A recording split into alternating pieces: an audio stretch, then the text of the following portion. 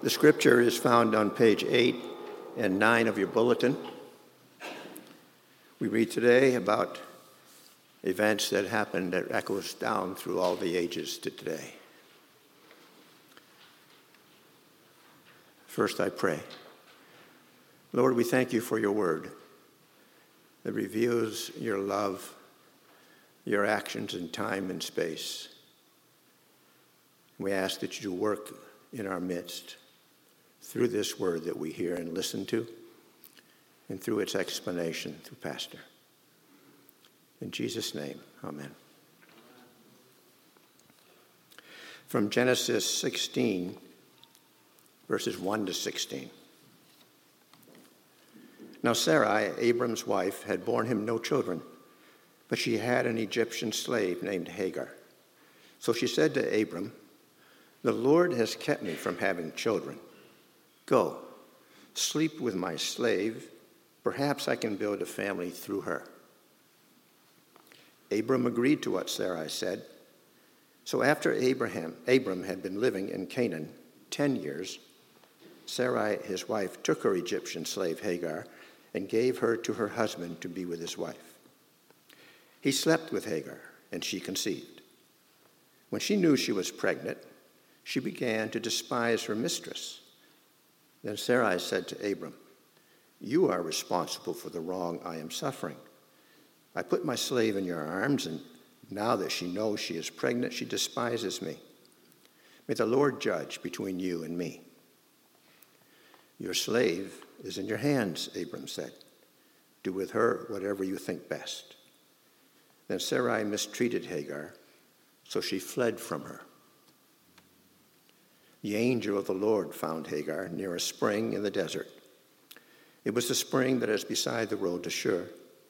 And he said, "Hagar, slave of Sarai, where have you come from, and where are you going?" "I'm running away from my mistress Sarai," she answered. Then the angel of the Lord told her, "Go back to your mistress and submit to her." The angel added, "I will increase your descendants so much that they will be too numerous to count." The angel of the Lord also said to her, "You are now pregnant, and you will give birth to a son. You shall name him Ishmael, for the Lord has heard of your misery. He will be a wild donkey of a man. His hand will be against everyone, and everyone's hand against him, and he will live in hostility toward all his brothers." She gave this name to the Lord who spoke to her, "You are the God who sees me." For she said, "I have now seen the one who sees me." That is why the well was called Be'er Lahai Roi. It is still there between Kadesh and Bered. So Hagar bore Abram a son, and Abram gave the name Ishmael to the son she had born. Abram was 86 years old when Hagar bore him Ishmael. The word of the Lord.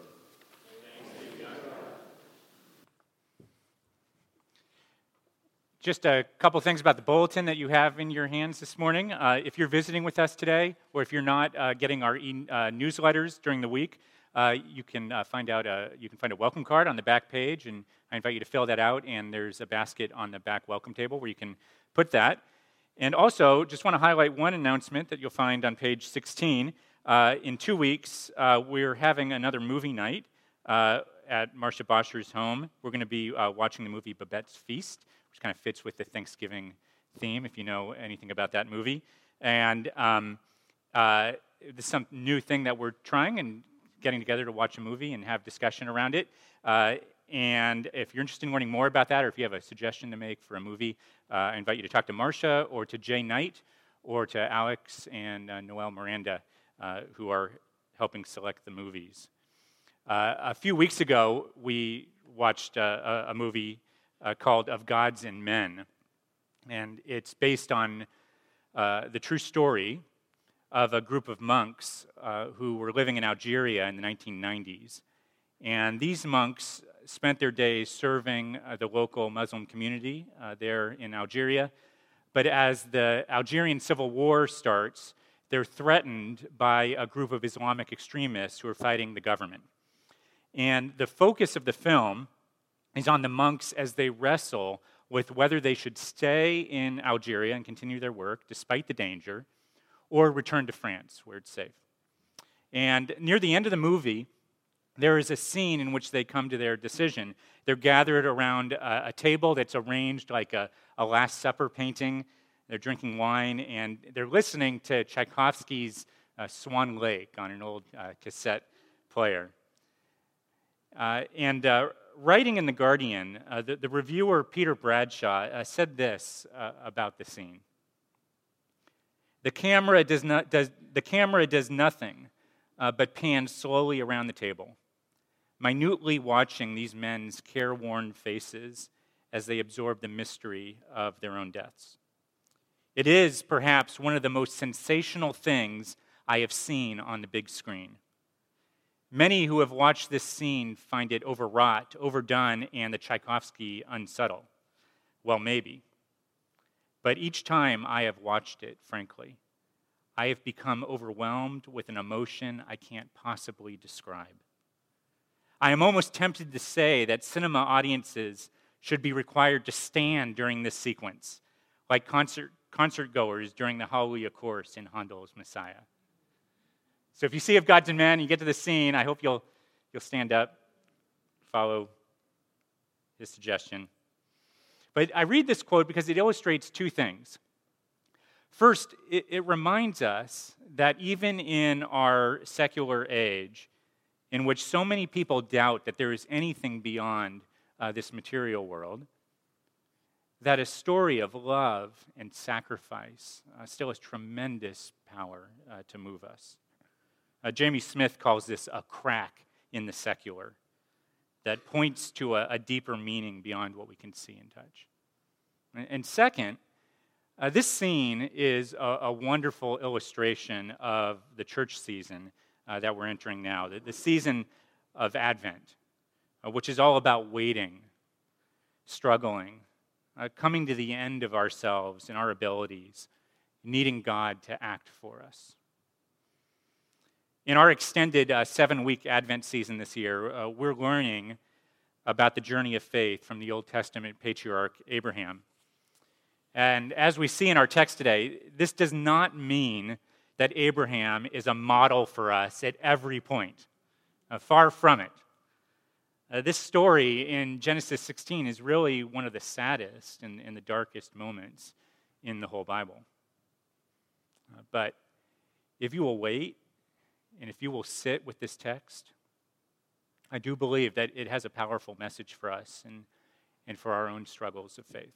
So that's what I want to invite us to do together here today. Let's begin by considering the problem that Abram and Sarai faced. Pastor Mike showed last week in chapter 15 that the Lord promised Abram a son to be his heir. Up to this point in the story, Abram was already 75 years old, and he had no children, but God promised to make him into a great nation, to bless the whole world through his family. And now, in chapter 16, it's 10 years later, and there is no son. Sarai is childless, and she's very clear on the source of the problem in verse 2. The Lord has kept me from having children. Anyone who has experienced infertility or miscarriages knows how painful the experience can be. In the ancient world, Abram and Sarai's inability to start a family goes to the heart of their identities. The Old Testament scholar Gordon Wenham writes about what it meant to be childless in that culture. He says, "It was a serious matter for a man to be childless in the ancient world, for it left him without an heir. But it was even more calamitous for a woman. To have a great brood of children was the mark of success as a wife. To have none was failure. So throughout the ancient East, polygamy was resorted to as a means of dealing with childlessness. But wealthier wives preferred the practice of surrogate motherhood, whereby they allowed their husbands to father a child with their maids. The mistress could then feel that her maid's child was her own and exert some control over it in a way that she could not if her husband simply took a second wife. So this explains why Sarai says, "Go sleep with my slave. Perhaps I can build a family through her."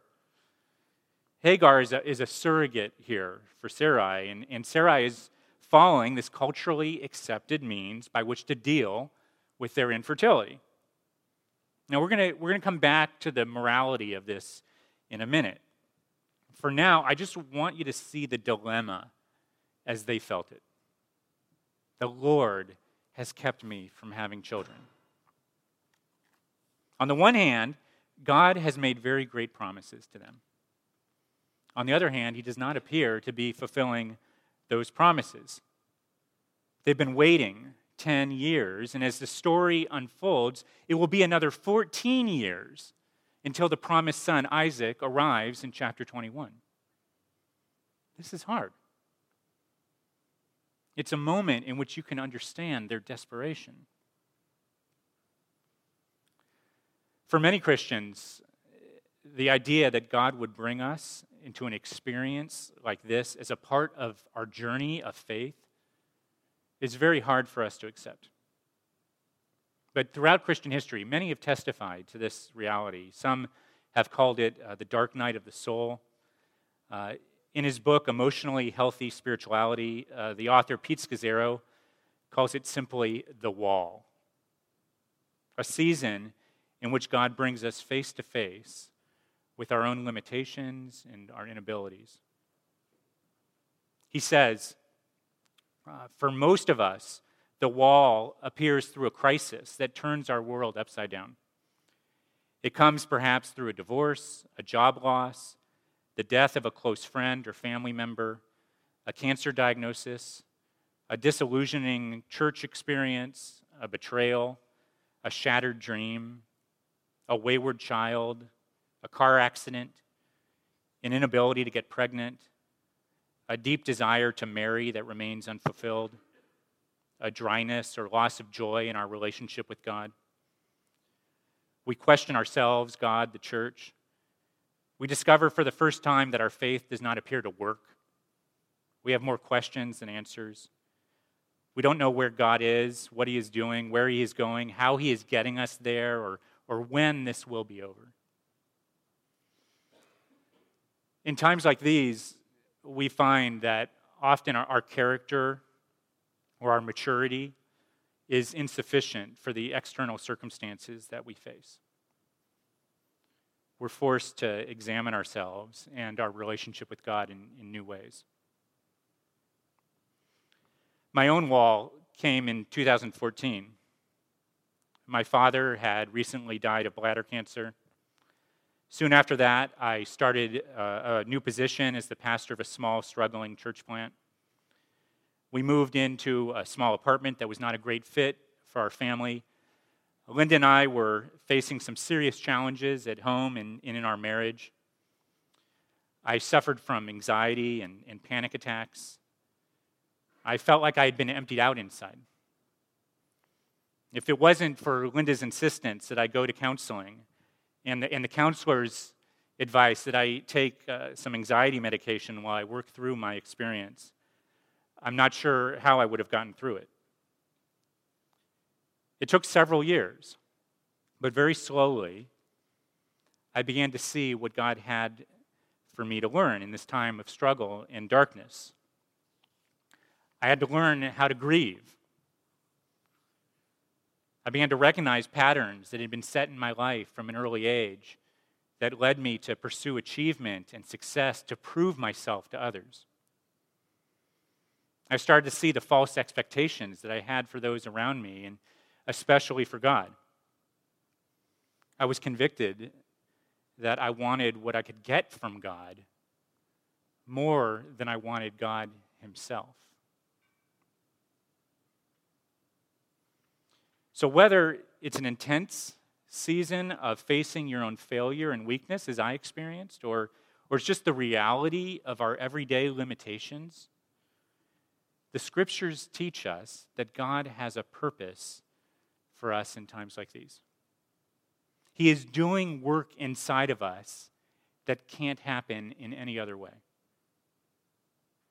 Our temptation in these times, however, is to find a solution of our own that will make the process easier and less painful. We seek a shortcut over or around or under the wall. That's what Abram and Sarai were doing as they came up with this plan to have a child through Hagar. In the way that the biblical author tells this story, it's clear that they've made the wrong decision. And why do I say this? It's because there are very clear allusions here to Genesis chapter 3 and the fall of humanity in Adam and Eve. Let me show you what I mean. First, in verse 2, when the text says Abram agreed to what Sarai said, literally, we could translate it, Abram listened to the voice of Sarai. The Hebrew here is exactly the same as Genesis 3, verse 17, when God says to Adam, because you listened to your wife and ate fruit from the tree. Again, there, it's because you listened to the voice of your wife.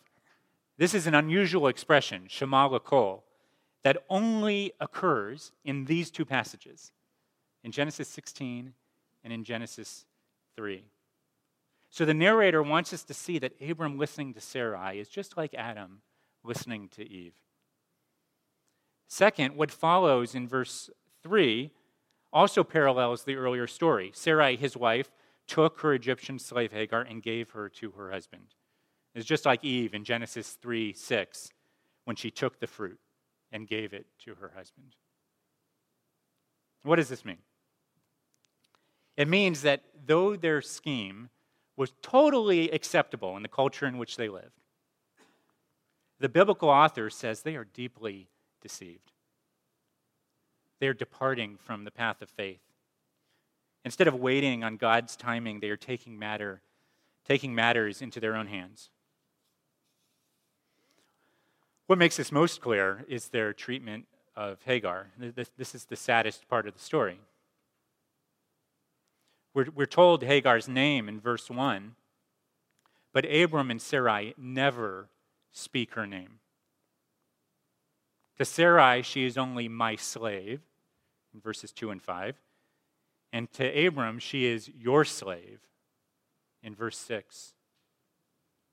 For Abram and Sarai, Hagar is not a person, but a thing to be used to accomplish their goal.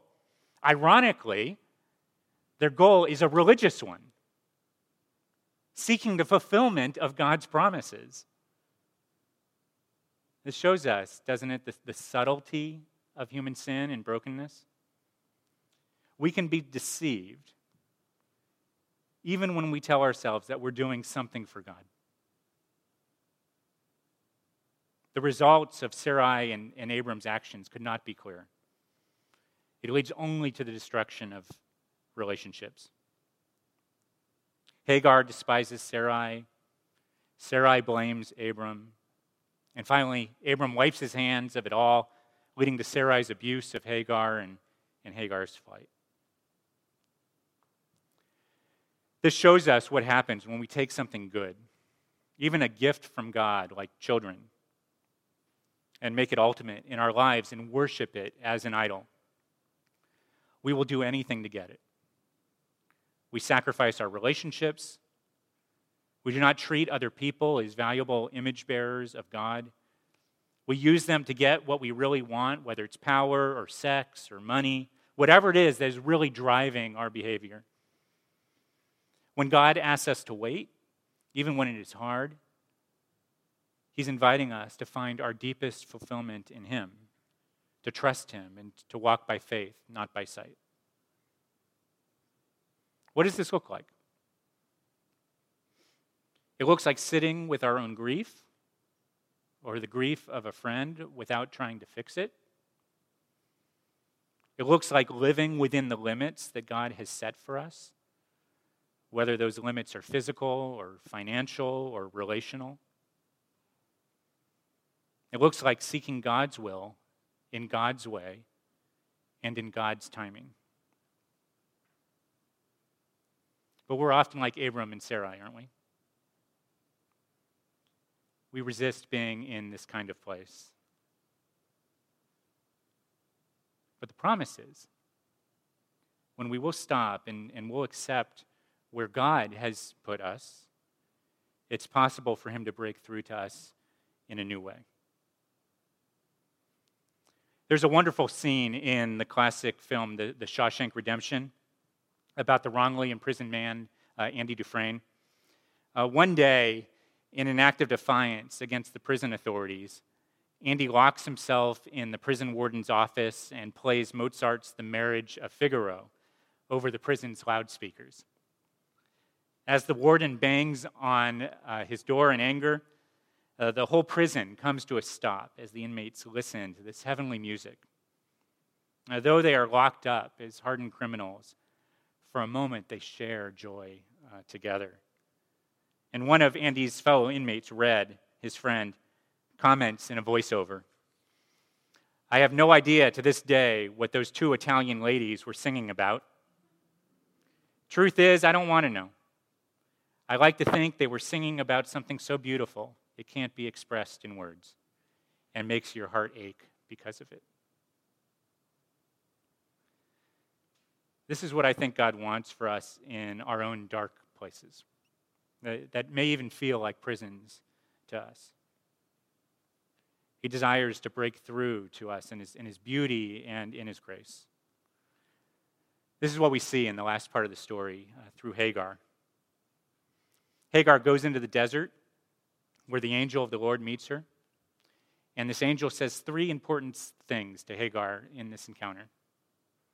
First, in verse 8, he said, "Hagar, slave of Sarai, where have you come from and where are you going?" Unlike Abram and Sarai, the angel names Hagar. According to Bruce Waltke, a renowned Harvard-trained Old Testament scholar, this is the only time in all of ancient Near Eastern literature that a woman is called by name by a deity. The God of the Bible knows Hagar's name and invites her into conversation. He recognizes her humanity and her suffering. Second, he speaks a hard word of challenge to her in verse 9. Go back to your mistress and submit to her. He recognizes her suffering, but he does not remove it. This is hard for us to understand. It appears that God is more interested in Hagar knowing that he can sustain her in her suffering than taking her away from it. But this brings us to the third word that he speaks. He sends her with an amazing promise in verse 10, saying, I will increase your descendants so much that they will be too numerous to count. He announces that she is pregnant with Ishmael, whose name means God hears. God has heard her cries and seen her pain, and he gives to Hagar the same promise that he gave to the man Abram, a great family with children too numerous to count. And in response, Hagar becomes the first person in Scripture to name God. She says in verse 13, you are El Roi. You are the God who sees me. Hagar, a woman, a single mother, an Egyptian slave, is the one person in this story who responds to God in faith. The Bible puts two options before us when we face our own limits, whatever they may be.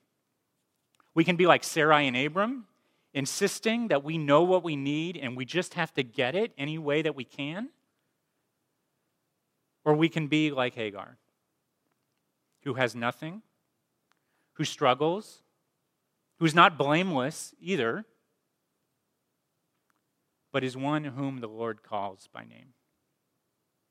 When Jesus said, blessed are the poor in spirit, I think he had people like Hagar in mind. Friends, this is the invitation of the gospel. The message of Christianity is not you can do it, but God has done it for you. And if this is true, then we are free. We are free from the need to control events and people to get what we want. In humility, we can hold our own opinions loosely, and we won't be controlling or prideful. Instead, we'll have the kind of mindset that we see in the Apostle Paul, who could say in his letter to the Philippians, I have learned to be content whatever the circumstances. I know what it is to be in need, and I know what it is to have plenty. I have learned the secret of being content in any and every situation, whether well-fed or hungry, whether living in plenty or in want. I can do all this through him who gives me strength. When you seek God's will above all, you have a security and an identity that no one can take from you. This is what we see in Jesus, who was willing to go to the cross, who experienced the worst circumstances imaginable because he trusted that his Father would be faithful to him, even in death. He invites you and me into the same kind of relationship with our Heavenly Father. When you know God's love is for you, even in your mess and your weakness and your failure, then you're truly free and you can love others in the same generous, self-giving way. This is what we see in the lives of Christians down through history. Wherever Christianity has spread and really taken root, it has empowered people like Hagar, women, the enslaved, the disenfranchised. I'll end with just one small illustration of that. In the mid-2nd century, the Roman emperor had decreed that it was illegal to become a Christian. And despite this, a noble woman named Perpetua had come to Christ along with one of her slave girls named Felicity. They were arrested and they were brought to a local arena to face their punishment. And when it was time, they walked hand in hand into the arena to be mauled by wild animals and then executed. In Roman society, this was not typical behavior. You did not walk hand in hand with your slaves or humble yourself to die with them. But this is what the early Christians found themselves doing. And the story of Perpetua and Felicity was told and retold by Christians as the church grew. Friends, Jesus says, "Blessed are the poor in spirit, for theirs is the kingdom of heaven." Do you believe this? Let's believe it together. Let's pray. Our gracious God, we do pray that you would give us eyes to see and ears to hear what you are saying to us this morning. That each one of us in our own unique place, in our own story, in our lives, wherever you have put us, that we would hear your word of grace, that we would know your love, that you stand with us in the midst of lives that can sometimes feel so upside down, so full of struggle and difficulty, which we have so many questions and are not sure where we're going. We know through stories like this, through the testimony of your scriptures, through the witness of your people, that you're not a God who stays far away from people who are in these situations, who are suffering, but you are one who is always moving towards us in your grace and your love. We see that in Jesus on the cross above all, and so we pray that you would keep us near the cross even today. We pray this in Christ's name. Amen.